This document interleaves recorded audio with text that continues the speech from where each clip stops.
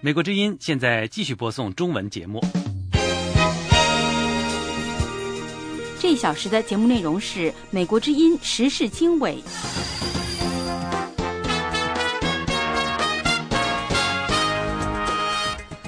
各位听众大家好，欢迎收听美国之音时事经纬节目。今天是2月22号星期五，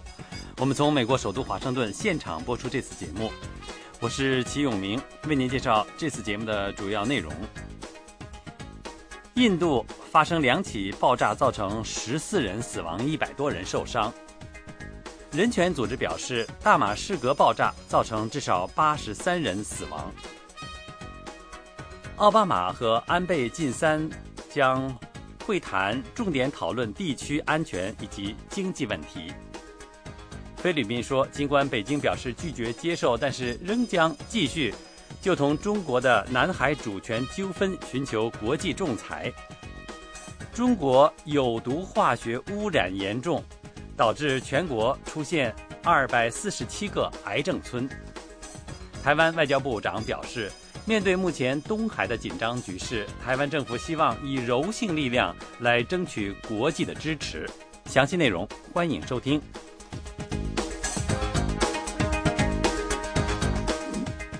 美国之音时事经纬，首先为您报告新闻。印度警方说，1年前曾警告海德拉巴可能发生袭击事件。海德拉巴的2起爆炸造成至少14人死亡，100多人受伤。警方官员星期五说，2名印度圣战组织激进分子嫌疑人在去年的审讯过程中透露，他们对海德拉巴的迪尔萨克区进行了调查，而星期四晚间的爆炸就发生在该城区。2起爆炸相隔仅几分钟。有关官员说，炸弹被安置在2辆相隔大约150米的自行车上。印度内政部长辛德对记者说，以往3天向全国发出了某地可能发生袭击的一般性警报，但他表示没有得到可能发生袭击的具体地点的情报。印度总理辛格称这2起爆炸是卑鄙行径，他说罪犯一定不会逍遥法外。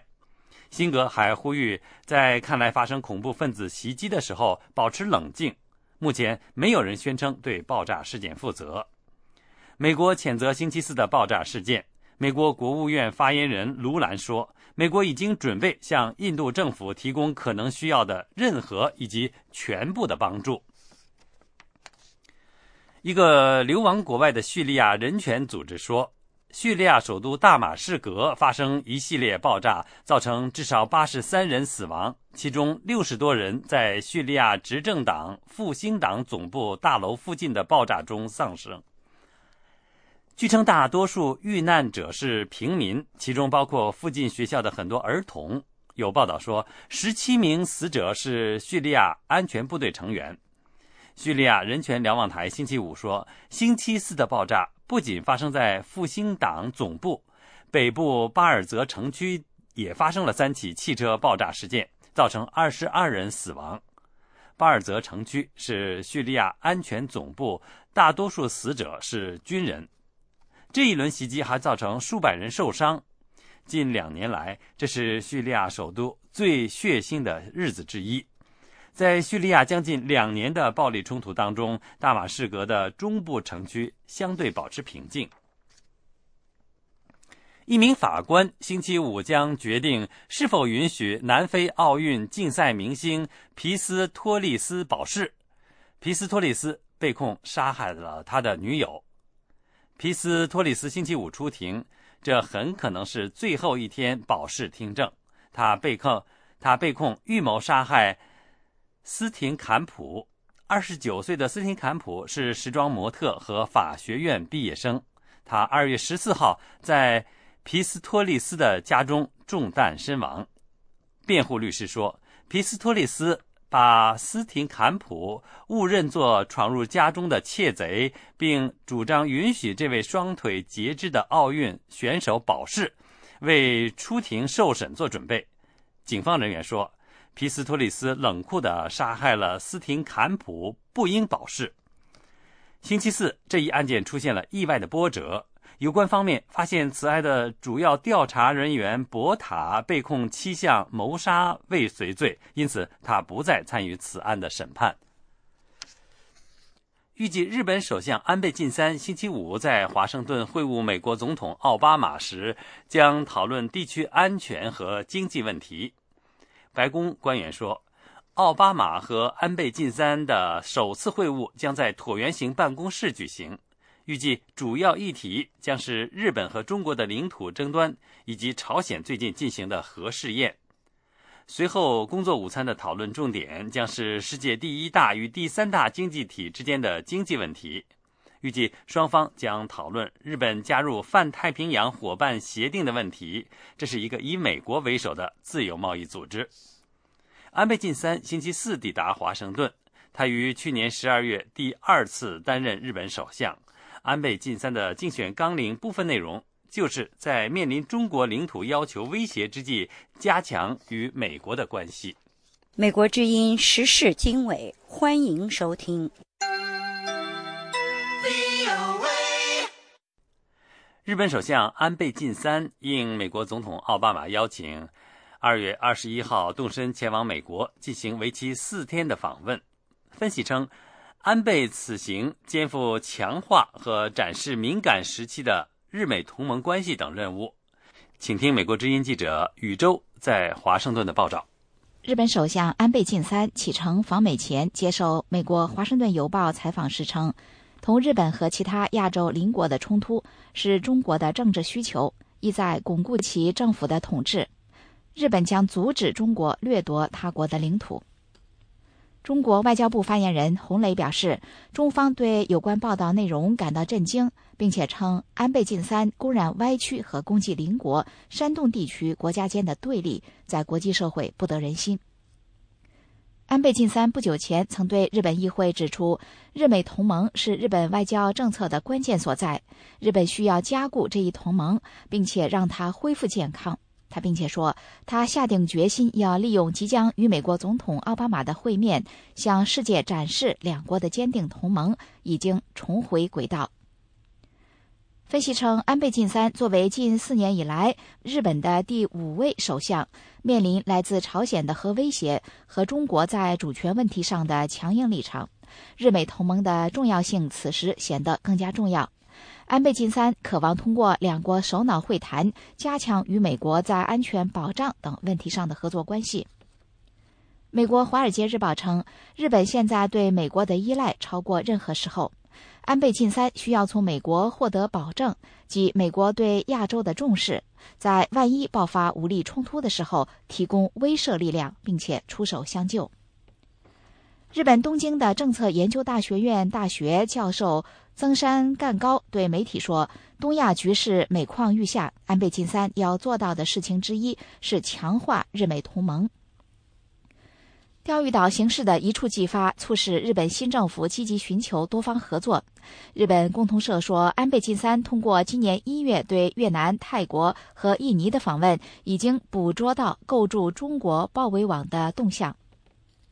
中国人民大学国际关系教授石英红对美国之音表示，在东亚局势问题上，美国占据宏观上举足轻重的位置，同时在微观上则注重拿捏平衡。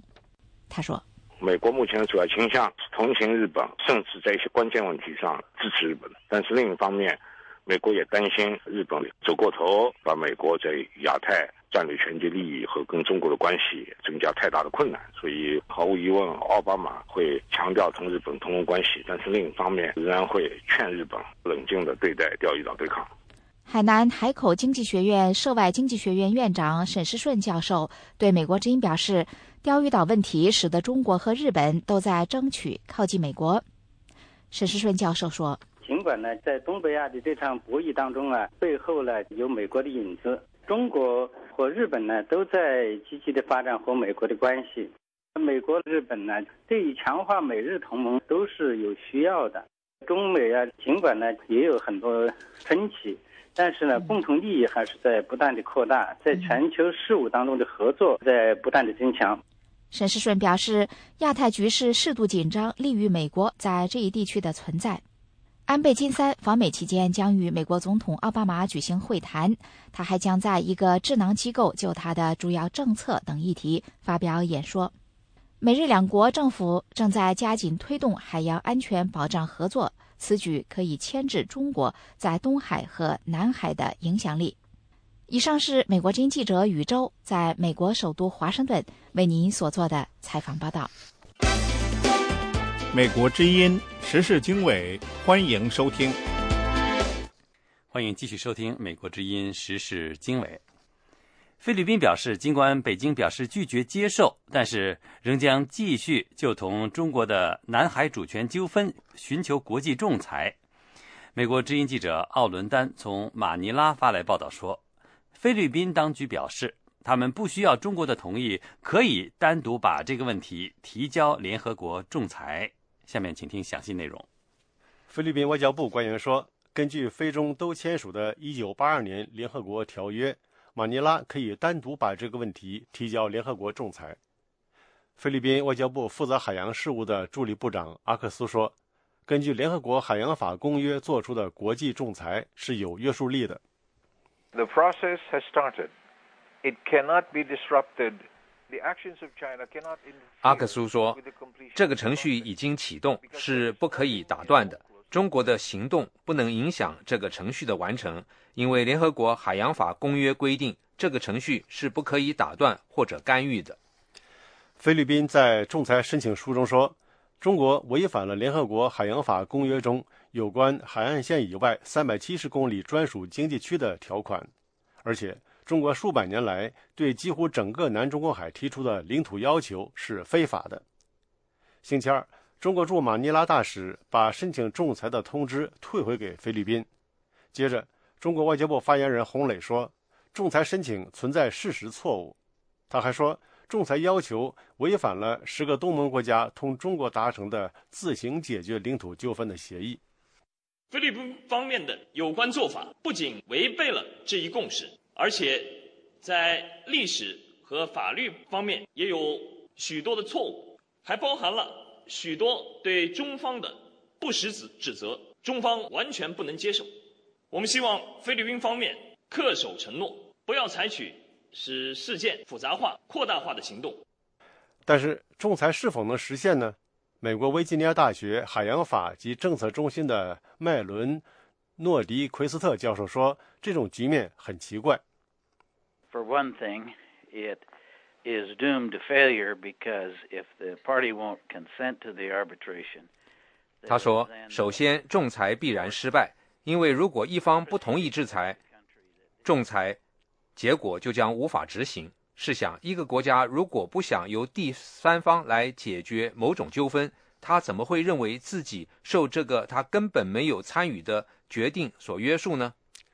不过，诺迪奎斯特还说，菲律宾的仲裁要求也不是毫无意义的，因为越南、台湾、马来西亚和文莱也对这个资源丰富的地区提出主权要求。It's accomplishing one of its purposes, which is to bring attention to this and to politically give the Filipino. 他说，这个要求达到了一个目的，那就使这个问题引起注意，另外还可以对菲律宾政府政治上更有利。他可以说，瞧，我们可是为了和平解决争端努力的，是你们不配合。近年来，菲律宾向中国发出的谴责中国进入菲律宾专属经济区的外交照会越来越多，而且菲律宾还和这个区域的国家打造外交联盟，来加强自己在这个问题上的地位。军事上弱小的菲律宾还延长了和美国的共同防御条约。美国在密切注意这个地区的事态发展。美国海军太平洋舰队的情报官詹姆斯·法内尔上校上个月直言不讳地谈到了中国在东亚和东南亚海域越来越频繁的活动。法内尔在加州一次防务会议上说，中国的海监部门是不间断地骚扰他国主权的组织。他说，关于中国沿海大陆架是没有纠纷的，那么中国的立场等于是说，属于我的是我的，属于你的咱们来谈判。他说，美国在这场领土纠纷中保持中立，而中国应该发挥保障东亚海上安全的作用。中国一直反对菲律宾把主权纠纷国际化的任何举动，经常说菲中两国都应该一对一的接触，为这个地区的和平与稳定而努力。这里是美国之音的中文节目。在菲律宾把南中国海争议提请国际仲裁之后，中国外交部拒绝接受并退回了仲裁通知。美国国务院表示，通过国际仲裁或谈判达成南中国海行为准则以解决争议，两者可以并行。下面请听美国之音记者张荣香的报道。1月22号，菲律宾把中国与菲律宾之间有关南中国海的主权争议问题提请国际仲裁。仲裁程序根据联合国海洋法公约附件7的规定，成立5人仲裁小组。中国外交部发言人洪磊20号在例行记者会中表示，中国明确反对菲律宾就南海争议提请国际仲裁。洪磊说，菲律宾与中国都是南海各方行为宣言的签署国，必须履行宣言当中的承诺。美国向敦促对南中国海宣称拥有主权的有关国家，应该通过谈判达成共识，以具有法律约束力的行为准则解决这个问题。而在菲律宾提请国际仲裁之后，国务院说这两种管道可以并行。国务院发言人卢兰说， The United States supports the use of diplomatic and other peaceful means to manage and resolve these kinds of disagreements, including the use of arbitration or other international legal mechanisms. The Law of the Sea Convention美国支持使用外交等等和平手段来处理解决这些分歧，包括仲裁或者其他国际法律机制。在海洋法公约的程序之下，有关国家就某些涉及公约的解释或适用的争端，可以寻求第三方解决。与此同时，我们将继续鼓励中国与东盟就取得南中国海的行为准则快速达成进展。我们并不认为海洋法公约所规定的争端解决程序应该阻止或者妨碍有关南中国海行为准则的谈判，因此我们认为两种管道都有它的用处。在中国拒绝并且退回菲律宾提请国际仲裁的通知之后，菲律宾表示会继续国际仲裁程序，不论中方是否参与，都会成立5人仲裁小组。以上是美国之音记者张荣香的采访报道。美国之音，欢迎收听。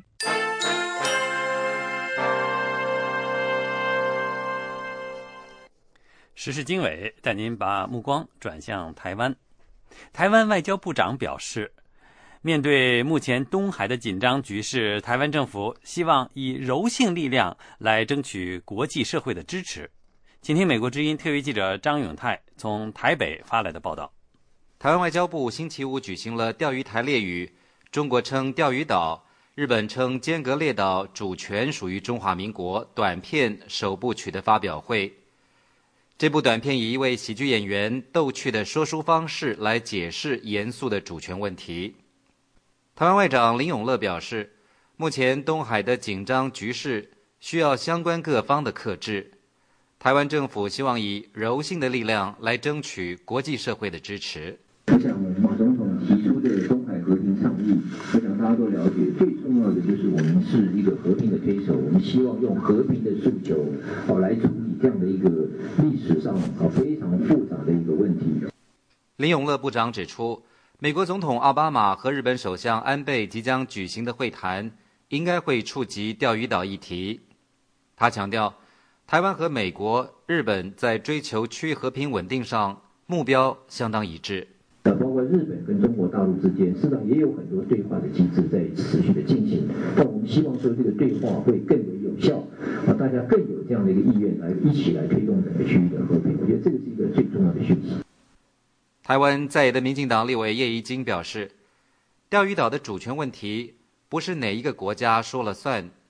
国际法庭应该介入，公正的处理。既然有争议呢，我认为大家就应该要好好的坐下来协商讨论一下，特别是钓鱼台这个事件，我认为是国际事件，我比较支持要用这个国际法来处理。叶金委员还指出，相关各国也都不应该在内部鼓动自己的人民去仇视另外一个国家，因为这种做法无法解决问题。林永乐部长还表示，制作这部短片主要是希望让台湾民众更了解钓鱼岛的历史，而不是要影响台日之间的关系。他指出，台日的实质交流比以往更加密切，期待双方能尽快就渔权问题展开谈判。台湾总统马英九提出的东海和平倡议，主要的内容是希望相关各方能和平对话、互惠协商、资源共享、合作开发。他也多次重申，不会和中国大陆共同保钓。台湾前副总统吕秀莲还建议，应该将钓鱼岛非军事化，并转变成海洋保护区。他说，钓鱼岛走向中立化之后，就能永保区域的和平与稳定。以上是美国之音特约记者张永泰从台北发来报道。欢迎继续收听美国之音的中文广播。接下来我们看看美中网络之争。美国一家网络安全公司指称，针对美国企业与政府发动的网络袭击与中国军方有关之后，美国白宫准备采取惩罚措施，包括罚款以及贸易制裁。请听美国之音记者张荣香在华盛顿的报道。美国总统奥巴马与他的核心国家安全团队十分重视境外黑客对美国网络的入侵。白宫计划在一项有关网络安全的新策略当中，针对网络入侵列入包括金融制裁在内的惩处措施。白宫发言人卡尼说 I can tell you that we have repeatedly raised our concerns at the highest levels about cyber theft with senior Chinese officials, including in the military, and we will continue to do so. This is a very important challenge. It is one the President has. 我们多次向中国政府与军方最高级别官员提起美国所关切的从网络窃取资讯问题。美国会继续这么做，这是一个重大的挑战，这是奥巴马总统一直在努力推动的议题之一。过去一段时间，他一直要求国会就此采取行动，未来也会继续如此。美国国务院也对入侵网络和窃取信息的问题表示关注。国务院发言人卢兰说We've also regularly and repeatedly raised our concerns at the highest level with the Chinese government about cyber theft, including with senior Chinese officials, and the military will continue to do that.我们经常多次向中国政府与军方最高级别官员提起美国所关切的网络窃取资讯问题。美国会继续这么做，几乎在美中的每一场会谈中，这个问题都会被提起。此外，美中在战略与经济对话的架构之下，副国卿伯恩斯与中方对等官员也有讨论因特网安全的双边对话机制。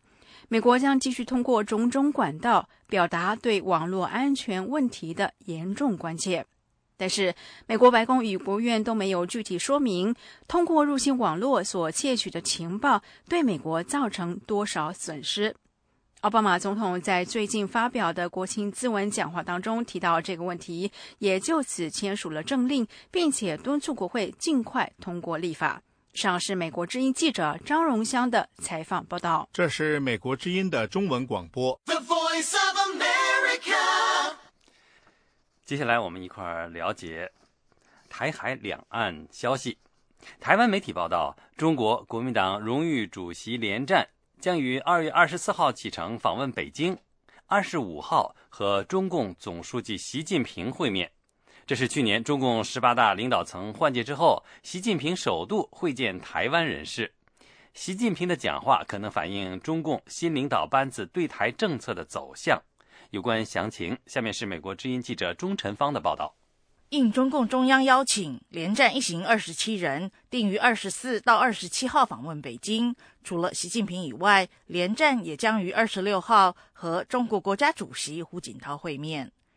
在习近平才接任中共总书记，胡锦涛即将卸任国家主席之前，北京当局安排党政领导人先后与连战会晤，引起台湾朝野和媒体极大关注。这是自去年中共18大之后，习近平首度对台湾具代表性的政治人物发表重要讲话的场合。他在会谈中如何阐述两岸关系，代表了中共新领导层未来对台政策的发展方向。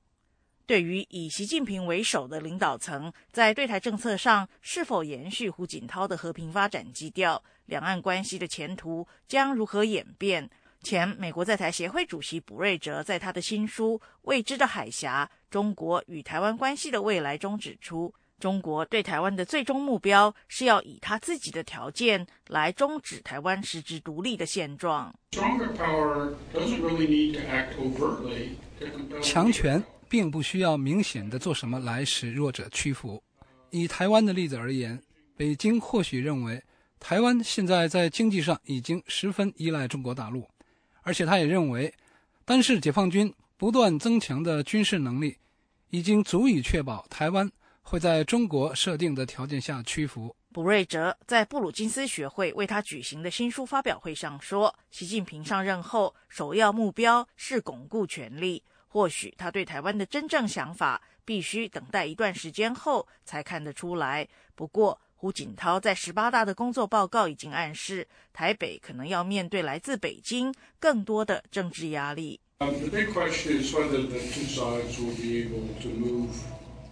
现在最大的问题是，双方是否可以在经济文化事务以外，开始朝政治安全谈判的方向发展。中国已经广泛暗示说他想要这么做。我个人认为，台湾内部的政治局势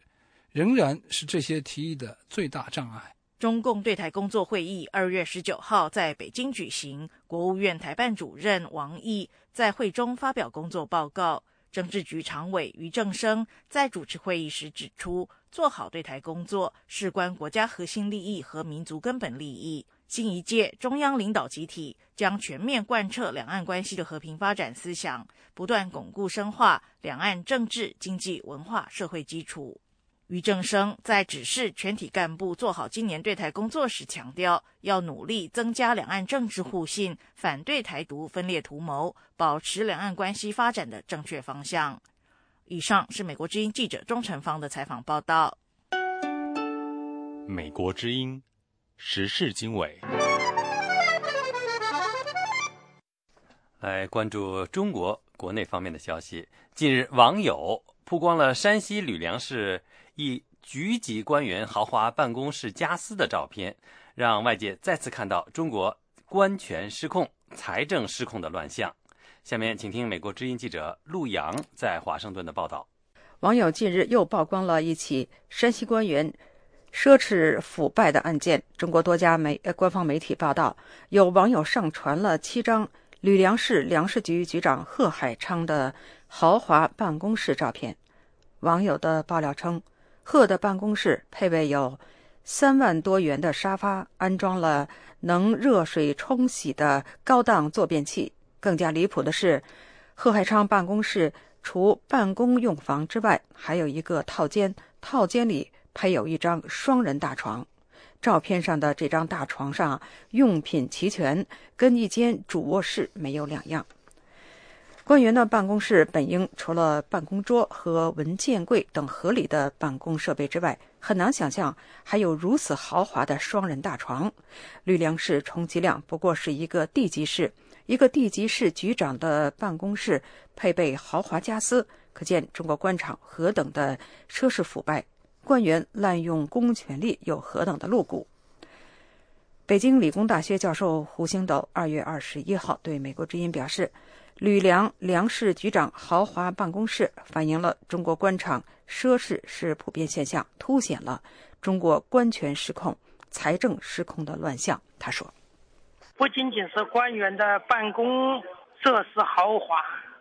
走遍中国各个城市，甚至是各个县城，最豪华的都是政府大楼这个地方实际上就凸显了在中国官权失控民权微小。在这其中反映出来的实际上是财政的失控。中国是人治社会，而不是真正的法治社会。胡星斗说，中国的财政是官主财政，官员决定开支，而不是由人民的代表立法机构来决定。他说，在一个没有有效监督的社会，必然产生官场奢靡等恶果。长期关注中国腐败问题的独立学者龚胜利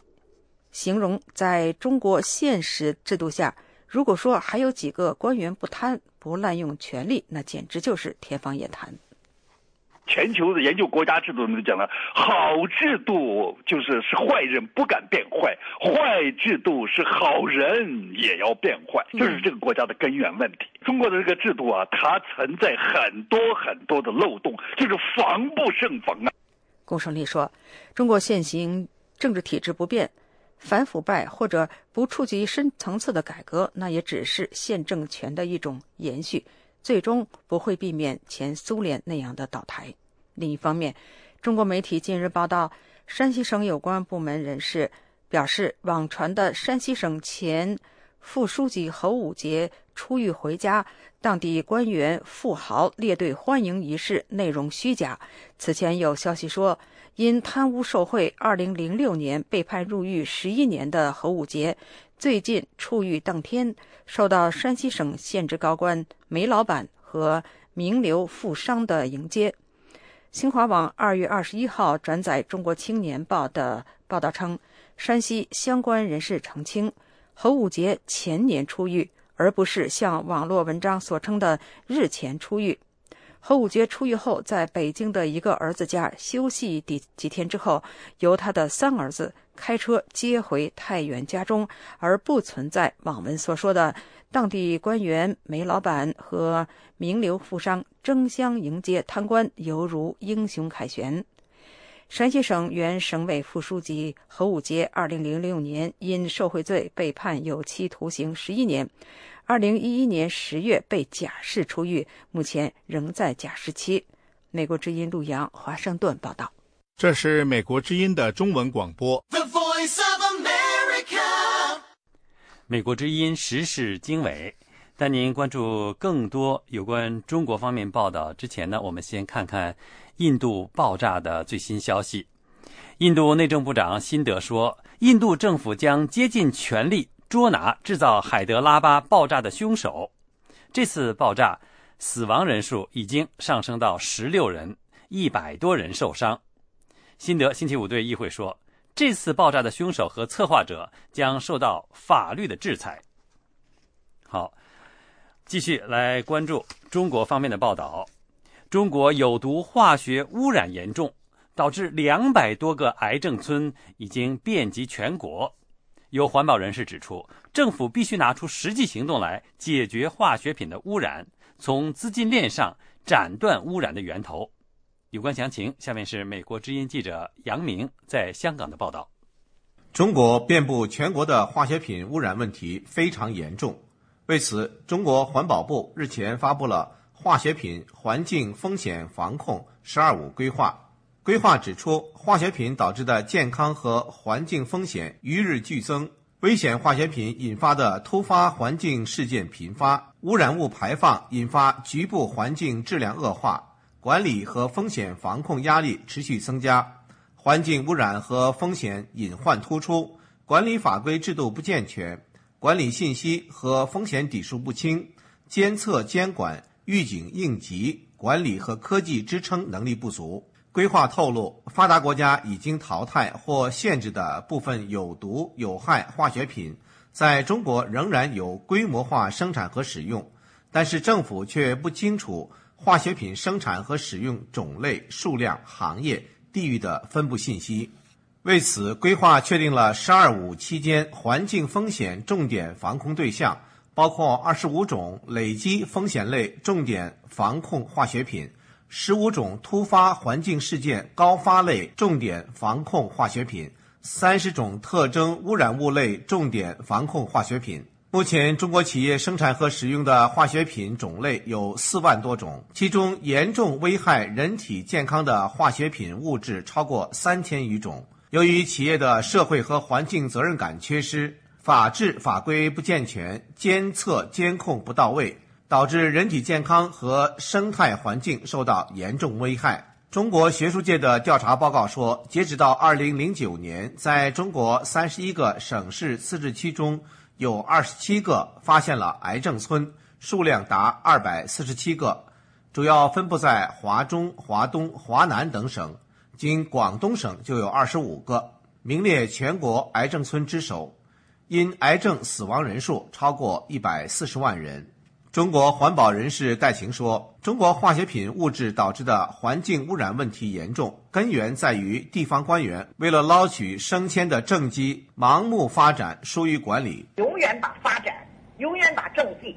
看作是第一位。比如说你刚才说的他的发布，这也可以算是他的政绩。那你发布完了以后，你下面呢？戴晴认为，解决中国的化学品环境污染问题，官方必须在法规制度、监督监管、落实执行等方面切实发挥主导作用，同时要调动社会民间和非政府组织的力量，全方位多管齐下的预防、治理和解决。中国非政府民间环保组织绿色流域主任于小刚认为，在一些高污染、高排放企业不遵守国家有关规定，降低和减少污染物的排放时，治理化学品等污染问题，应当从资金供应链的源头切断企业的银行贷款。如果银行能够遵守国家的减少或者是停止对污染企业的贷款的话，那么这些企业呢是能够比较好的行动，对吧？于小刚说，2011年珠江源头曲靖河道发生随意倾倒5000吨剧毒落渣后，他们会同另外20多家环保组织向有关银行施加压力，让他们停止对污染企业的贷款，迫使污染企业进行治理，收到了良好的效果。中国污染企业向江河湖泊排放的工业废水，使原本清澈的水变成了七彩颜色，红的、绿的、黄的、白的。对于污染这样严重的河水，浙江有一个商人表示，他愿意拿出20万元人民币，让温州瑞安环保局长下河游泳20分钟。东莞的一名民众则出资10万元，要求东莞环保局长到污染严重的韩溪河游泳10分钟，但结果是没有任何一个环保局长敢下河游泳。环保人士戴晴说，尽管人们挑战环保局长的做法有些戏剧性，但此事反映出中国严重的水资源污染问题，连负责环保的官员都望而生畏。美国之音杨明香港报道。欢迎继续收听美国之音的中文广播。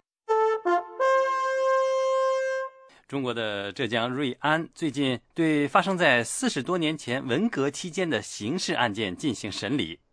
有分析表示，这可能是清算文革的一个标志性的事件。下面请听美国之音记者杨明在香港的报道。浙江瑞安法院刑庭法官今年2月18日上午公开审理一名年逾8刑的老汉邱某，起诉他故意杀人罪。报道说，邱某在1967年的文革期间，受到当时群众武装组织成员的指派，用麻绳把疑为探子的医生洪某勒死。2012年7月，离家在外打工数十年的邱某被瑞安抓捕归案。这样一起在文革期间的杀人案，此时此刻被中国官方媒体公开报道和转载，有何寓意？香港苹果报把这起事件视为清算文革的标志性事件。苹果报引述中国政治评论员吴作来的话说，当年是谁害死了公民刘少奇？如果要清算文革，就应该从最高层追起。南华早报引述微博的评论说，其他数以千计的杀人犯怎么样了呢？他们受到惩罚了吗？北京著名的独立学者和历史学家张立凡说，文革期间暴力是一种普遍和全社会的现象。他举例说，北师大女附中校长边中云1966年8月5日被红卫兵打死。尽管边中云后来被平反，但当年的凶手却还没有被处理，时至今日仍然是个无头案。他说，在文革结束时，中央高层在如何处理文革中红卫兵暴力致死的类似事件上存在争议。他们认为，在文革中施暴的红卫兵有不少是高干子弟，所以没有追究他们的责任。张立凡说，孤立地看这桩杀人案，似乎跟权力斗争和清算文革没有什么关系，但如果由此展开对文革中命案的清算，则意义重大。不过他并不认为这种情况会发生。现在有很多人文革中有命案，现在可能还身居高位呢。但是我觉得在现在这个形势下，很难对自己的权力基础下手，自己动刀子切掉自己的重要器官，我觉得好像不大可能这么做。这位历史学家说，如果这次事件变成一个样板，发生示范意义，要推广，将具有很重要的意涵。他说，当年在毛泽东的煽动下，普遍的社会暴力一旦被清算，可能会波及和影响中共的现政权。中国官方对文革10年有多少人非正常死亡的数字历来讳莫如深。有海外分析指出，10年浩劫，大约1亿人受牵连、受迫害，450万人非正常死亡，主要是各地组织杀害或自杀。今年81岁的邱某犯案的时间是在46年前。过了这么多年，法律能否还适用于邱某的案件？对此，中国政法大学刑事诉讼法教授洪道德指出，根据中国刑法的规定，刑事诉讼案追诉期最长为20年，如果超过20年后追诉，需报最高人民检察院核准。他说，现在追究这个案子，表明目前的司法观念。第一个呢，我们对人权要给予高度的尊重。人最核心的部分就是生命权，凡是非法剥夺他人生命的，都要在这个法律允许范围之内给予严肃的处理。第二一个呢，就是也表明了我们对文化大革命的否定。所以对于借着文化大革命这样一种政治运动实施的刑事犯罪我们不会轻易的就放过去。据报道，在邱某46年前杀死洪某的9年后，他的同案犯被审理，邱某则批捕在逃。当年35岁的邱某如今已年逾80。刑法专家洪道德说，中国刑法规定75岁以上的罪犯不适用死刑，因此即使邱某当年杀了人，他也不会被判死刑。他认为邱某不具备判3年以下的条件，可能最高被判15年的徒刑，但是判刑以后的执行可以在邱某家中，而不需要在狱中执行。他说，邱某能否被判缓刑，取决于当地的执行部门。因该案刑事附带民事诉讼，瑞安法院未作当庭宣判。美国之音杨明香港报道。这里是美国之音的中文节目。被以贪污和妨碍公务罪名判刑14年的深圳现役警官王登潮上诉2审结果仍不明朗。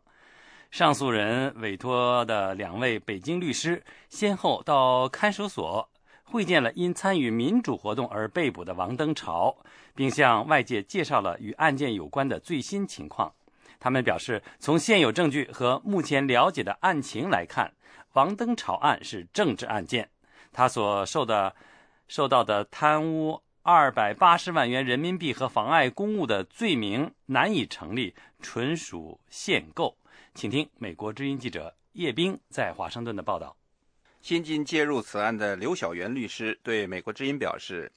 他今天上午在深圳罗湖区看守所见到了王登潮，谈了1个半小时左右。王登潮被捕前是现役警察，在公安局办的保安公司担任经理。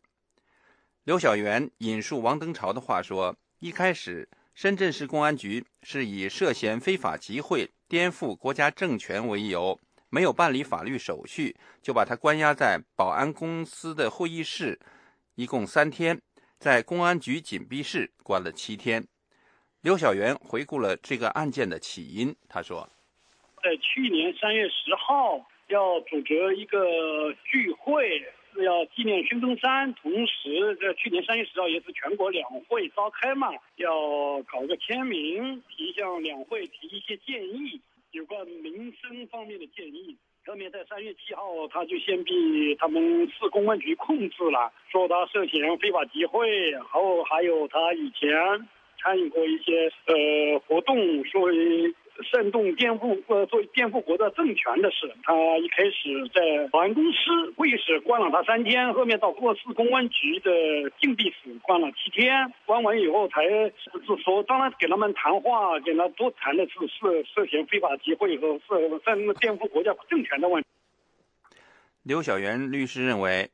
这本来是一起政治案件，现在当局从王登潮2011年在保安公司任职时有关世界大学生运动会保安支出的账目中罗织罪名，改成经济案件。刘小元表示，王登潮说，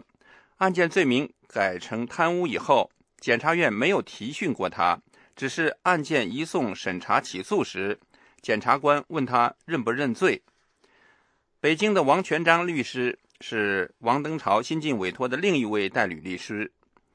王全章日前也到深圳罗湖区看守所会见了王登潮。他对美国之音表示，深圳市检察院为了将王登潮定成贪污罪，故意隐匿了大运会保安账目的一些关键性证据，因此他的当事人王登潮现在要反控检察院犯了诬陷罪。他说，所以检察院也认为他们没有罪，明知道他们没有罪，仍然去把他当做一个犯罪来指控的话，这个很显然就是属于这个徇私枉法罪，这是一个。第二个就是那个妨碍公务的部分，他们的那个检察院的那个检察官还有那些法警涉嫌后为政，有一个为政的一个情节在里边，还有一个诬告陷害。所以这个案子真正的犯罪的是深圳市公检法的一些人，并不是说当事人。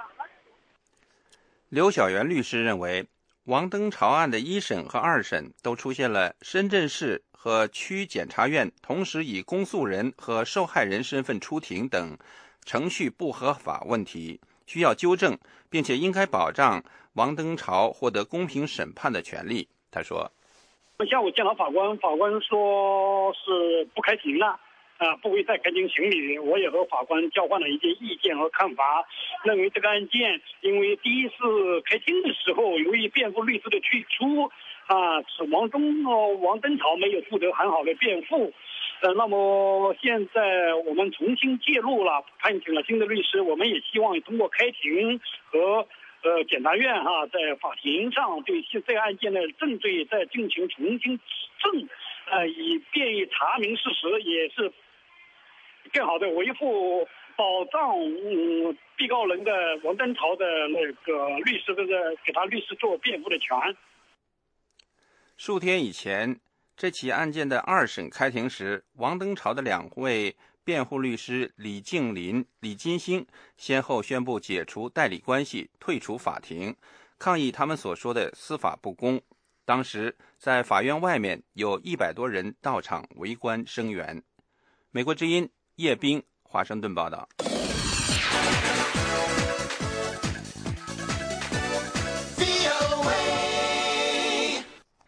欢迎继续收听美国之音时事经纬。近些年，随着中国企业到非洲等不发达国家开采矿业，他们把中国漠视人权等惯性的做法也带到了当地的经营管理当中。国际人权团体人权观察近日发表报告指出，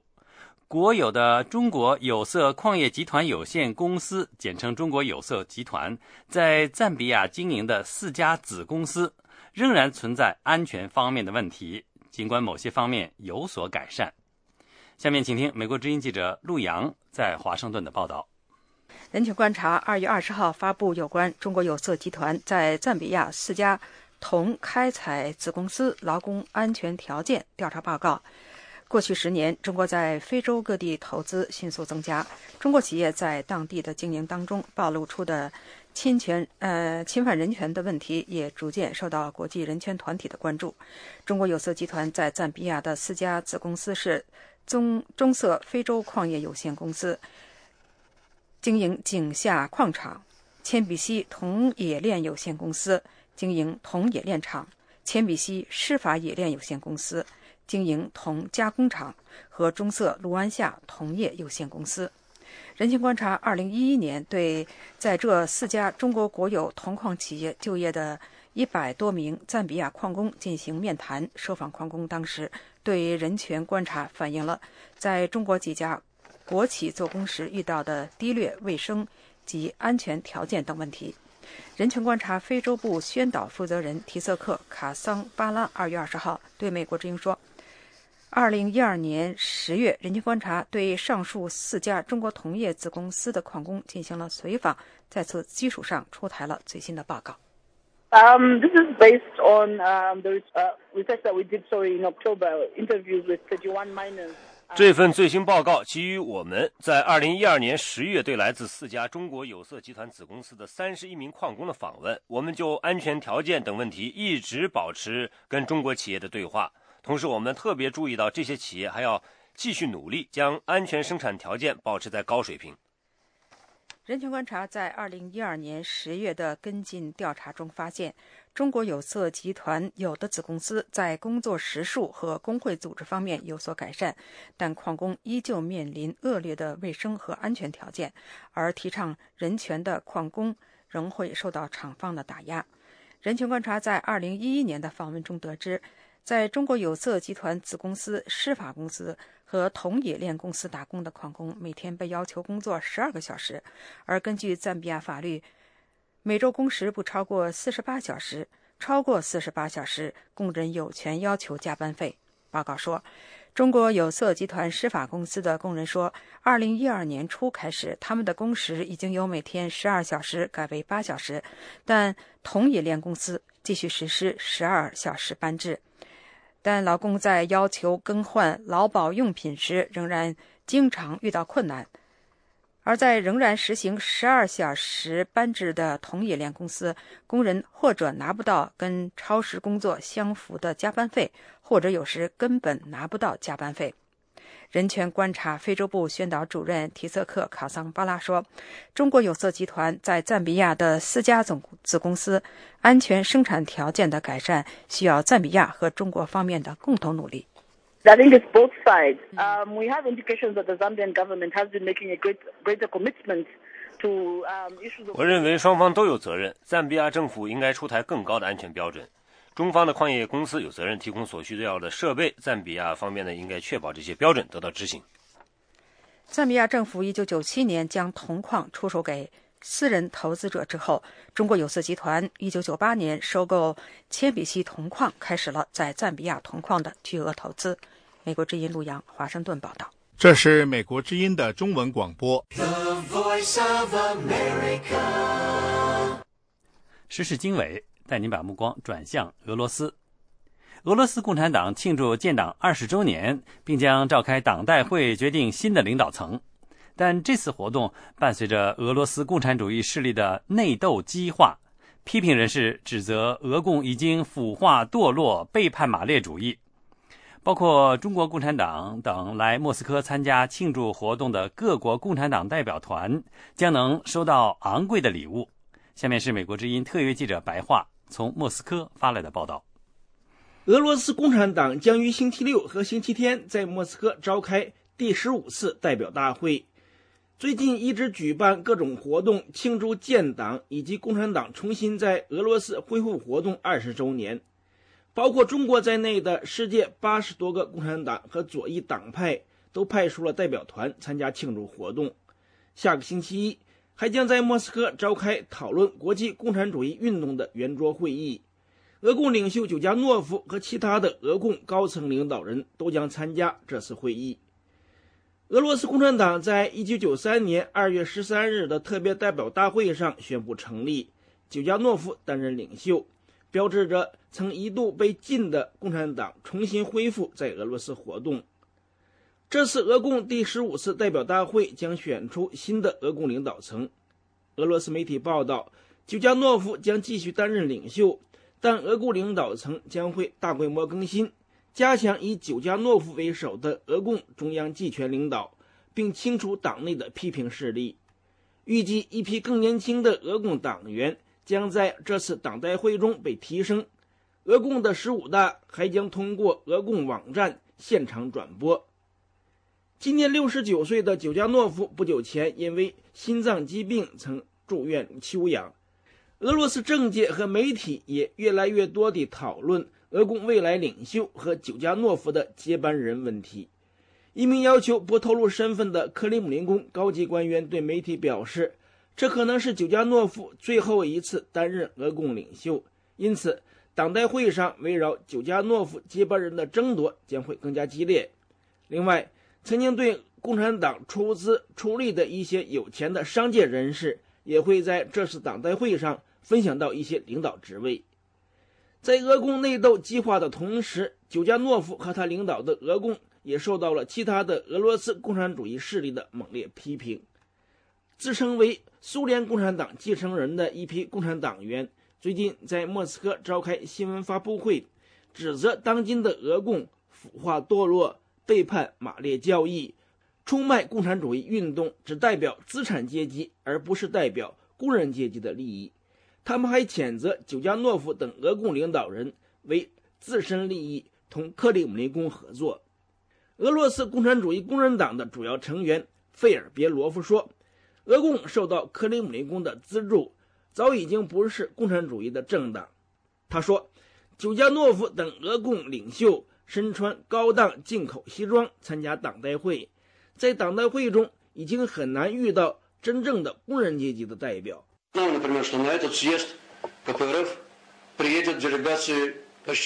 尔别罗夫说，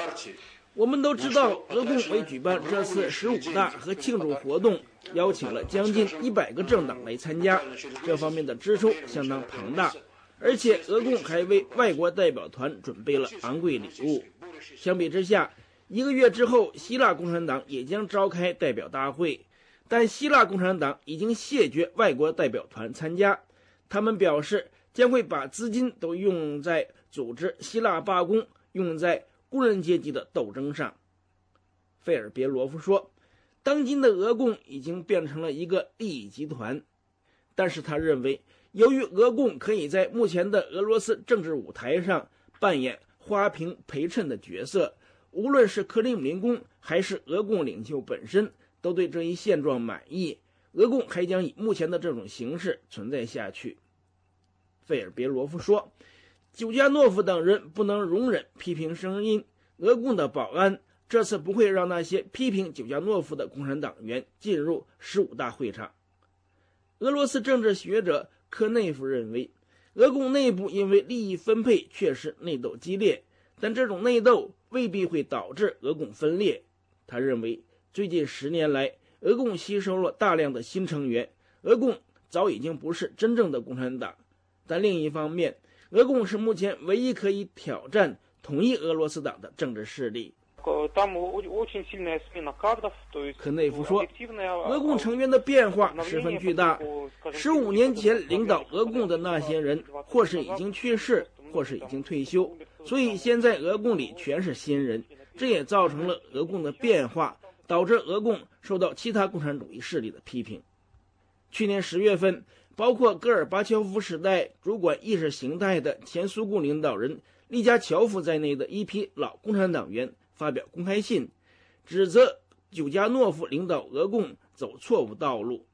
久加诺夫和他的亲信反驳说，俄共是真正的反对派，因此克里姆林宫一直试图支持俄共内部的反对势力，来分裂俄罗斯共产主义力量。以上是美国之音特约记者白桦从莫斯科发来的报道。